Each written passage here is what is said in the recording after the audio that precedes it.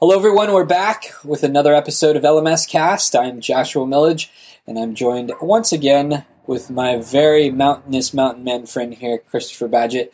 And today we're talking high-level strategy. But I think this is really, really important when you're thinking about building a course because strategy informs everything else. So we're going to be talking about blue ocean strategy versus dealing with things in a red ocean. So, Chris, what is the fundamental idea? What does that even mean, blue ocean versus red ocean? Well, it comes down to strategy, like you said, and positioning your business, your course, your product, your offer to the world. And a blue ocean is wide open. It's like you're the only one out there. You're essentially creating a new category. You're offering something that's truly unique. Mm-hmm. And the red ocean is a competitive market where, if I were to think in the context of online courses, I would say a competitive market would be how to do internet marketing. Is very competitive, but a blue ocean example of that would be some very specialized new competitive or non-competitive market where you can just really rise up and create a name for yourself as a leader, right, and get that what they say is the first mover advantage. Right, and this is a concept that goes back to a book that was written, I believe, in the late 90s, early 2000s, called The Blue Ocean Strategy. And essentially, what the analogy is being used here is that you don't want to participate, or you want to avoid participating in a ocean that is red, where it is like sharks are eating each other and eating things, and it's all bloodied with competition, versus a blue ocean, which is, like you said, wide open, and there's not a lot of competition. But some of that comes back to language and position and messaging. So one of the most incredible books I've ever read, I think I have it. It's somewhere around here. It's a book called Breakthrough Advertising by Eugene Schwartz. And it's a book that's it's about $200, $250 if you're going to buy it now. It's been out of print, but it's the most phenomenal book on, for one, copywriting, but really this idea of positioning. And one of the key ideas in the book is one of market intelligence. And so as a market matures, the messaging in the market has to become different. And so the example that he uses, because this book was written, I think, in the 1960s or so, is he talks about cigarettes. So it used to be the cigarette companies would come out and was like, we have the best cigarettes. And so when the market's really new, that headline could work. Like, we have the best cigarettes. And then as time goes on, the market gets more mature, more competition comes into the market, they have to position themselves differently. So now it's, cigarettes with toasted tobacco and filters. Like, what the heck is toasted tobacco? I don't know.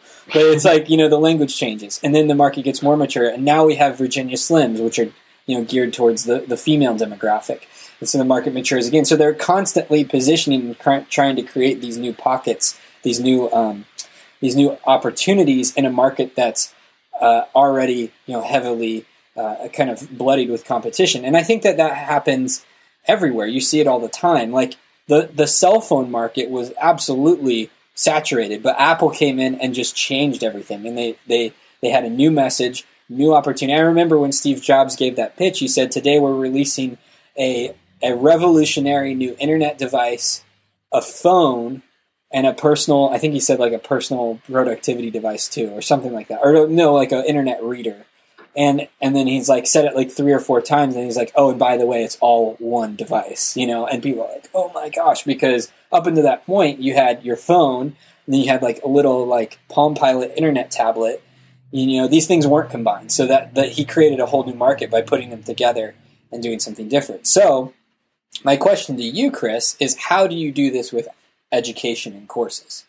Well, let's have a fun little experiment here, and give me an industry or a type of skill, and we can do a competitive version and a blue ocean version. Okay, well, let's do one that I think.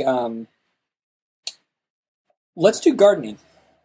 Gardening, all right, making it easy for me. I want to start easy, yeah. Because I have a learning management system but my own on gardening, so I'm kind of familiar with the space. Right, but I want to talk about gardening too, not because you are a domain expert in this, and you and your wife have a phenomenal course. on organic gardening, but I also think that for the untrained ear like myself, I just think gardening. So I don't know about all these other things. Now, getting to know you, I've learned about permaculture and organic gardening, all these things. But to me, it's just gardening. So I look at it from my perspective as like, I don't want to get involved there. There's too much competition. So how would I position myself differently? Well, let me just start it off, just kind of go macro and high level and say that sometimes a blue ocean strategy is better, and sometimes entering a competitive market is better. And all that really comes down to is a blue ocean can be harder to pull off. It takes great marketing and positioning, and your offer really needs to resonate. It needs to have what we call product market fit. If you go into a proven market, it's going to be, the ocean's going to be red, but the model is kind of proving, and now you just have to position yourself a little differently as why you're better compared to these other offers, but you're still in the same category. Mm-hmm. So for organic gardening, if I was to create an educational course about a beginner's guide to organic gardening, that would be a very competitive market, very red ocean. There's a lot of, books and courses in person, online about how to get started with organic gardening. If I wanted to take a more blue ocean strategy approach, I would create a course that's very specific and in some ways, like you mentioned in your Steve Jobs example, combine a bunch of elements that people already understand into like one product. Mm-hmm. So that course would be how to turn a regular lawn into a food forest in 1 year with permaculture techniques or something like that was so targeted and so specific that there's really not that much competition out there in that niche of permaculture, and also with the food forest focus, right, which is an organic garden that doesn't exist just on the ground in the way we traditionally think about a backyard garden. It has layers and canopy and all these different things. But that would be an example of intro to organic gardening, very competitive. Right. How to turn your lawn into a food forest in a year, very niche specific and blue ocean like. That's awesome. That's really cool. And I think that's the difference. So, let's do another one. Let's do like accounting. Accounting. So intro to accrual method accounting would be very competitive in terms of accounting expertise. If I were, let's say you and I are location independent entrepreneurs, we can work from anywhere. You were just in Thailand. I spent last winter in Costa Rica. And we have this location independent thing, which is really cool. Accountants can do that too. So if I were to create a course called how to take your brick and mortar accounting business 100% online and fully location independent, so you can run your accounting business and continue to attract new clients from a Southeast Asia beach.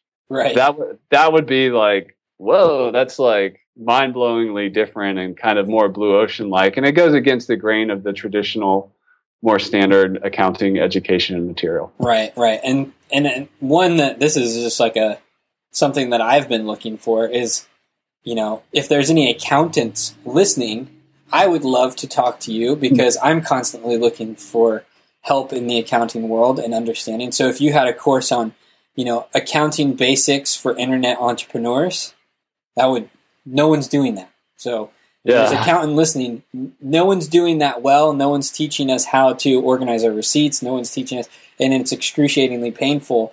But it's because there's this idea of like one size fits all. This is how you do it across the board. No, I want to be spoken to specifically as a location-independent internet entrepreneur. What do I do in the way of accounting? So that's taking accounting down to internet entrepreneurs, down to location-independent entrepreneurs, internet entrepreneurs. So the niche goes deep there. And I would read that and go, that's for me, because I am that person. They're speaking directly to me. And so we've talked to so many people lately from all over the world, people who are also in gardening, people who are in more mindset, meditation, training. We've, VA pension planners. I've talked to all sorts of people, and I think this is something that I hope inspires them to think about what they're teaching and think about the messaging around it and get really specific on who they're trying to help and carve out that blue ocean for themselves. And I just want to say too, we're big believers in the power of niche marketing and focus. And, if you're concerned of like, well, which way should I go? Should I go red ocean? Should I go blue ocean?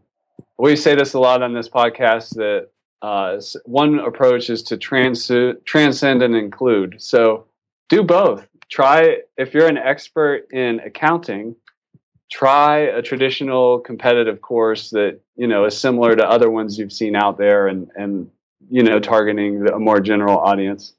And then just do some experiments with some really niche focused, combining different ideas or processes in different ways to try to make this kind of blue ocean course. Do both and see what your market resonates with, because you may find that one way or the other works best for you. But the best way to do it, I would encourage you to watch a couple episodes ago about pre-selling, is put both offers out there, get people in those courses and see what resonates, and also see what you have the most fun doing and the type of, interacting with the type of people that you're attracting to those different offers. I couldn't agree more. Well, Chris, I think that's a beautiful way to sum up today's episode, and would love to hear everyone's thought on this content. So you can email me at joshua@lmscast.com or chris@lmscast.com.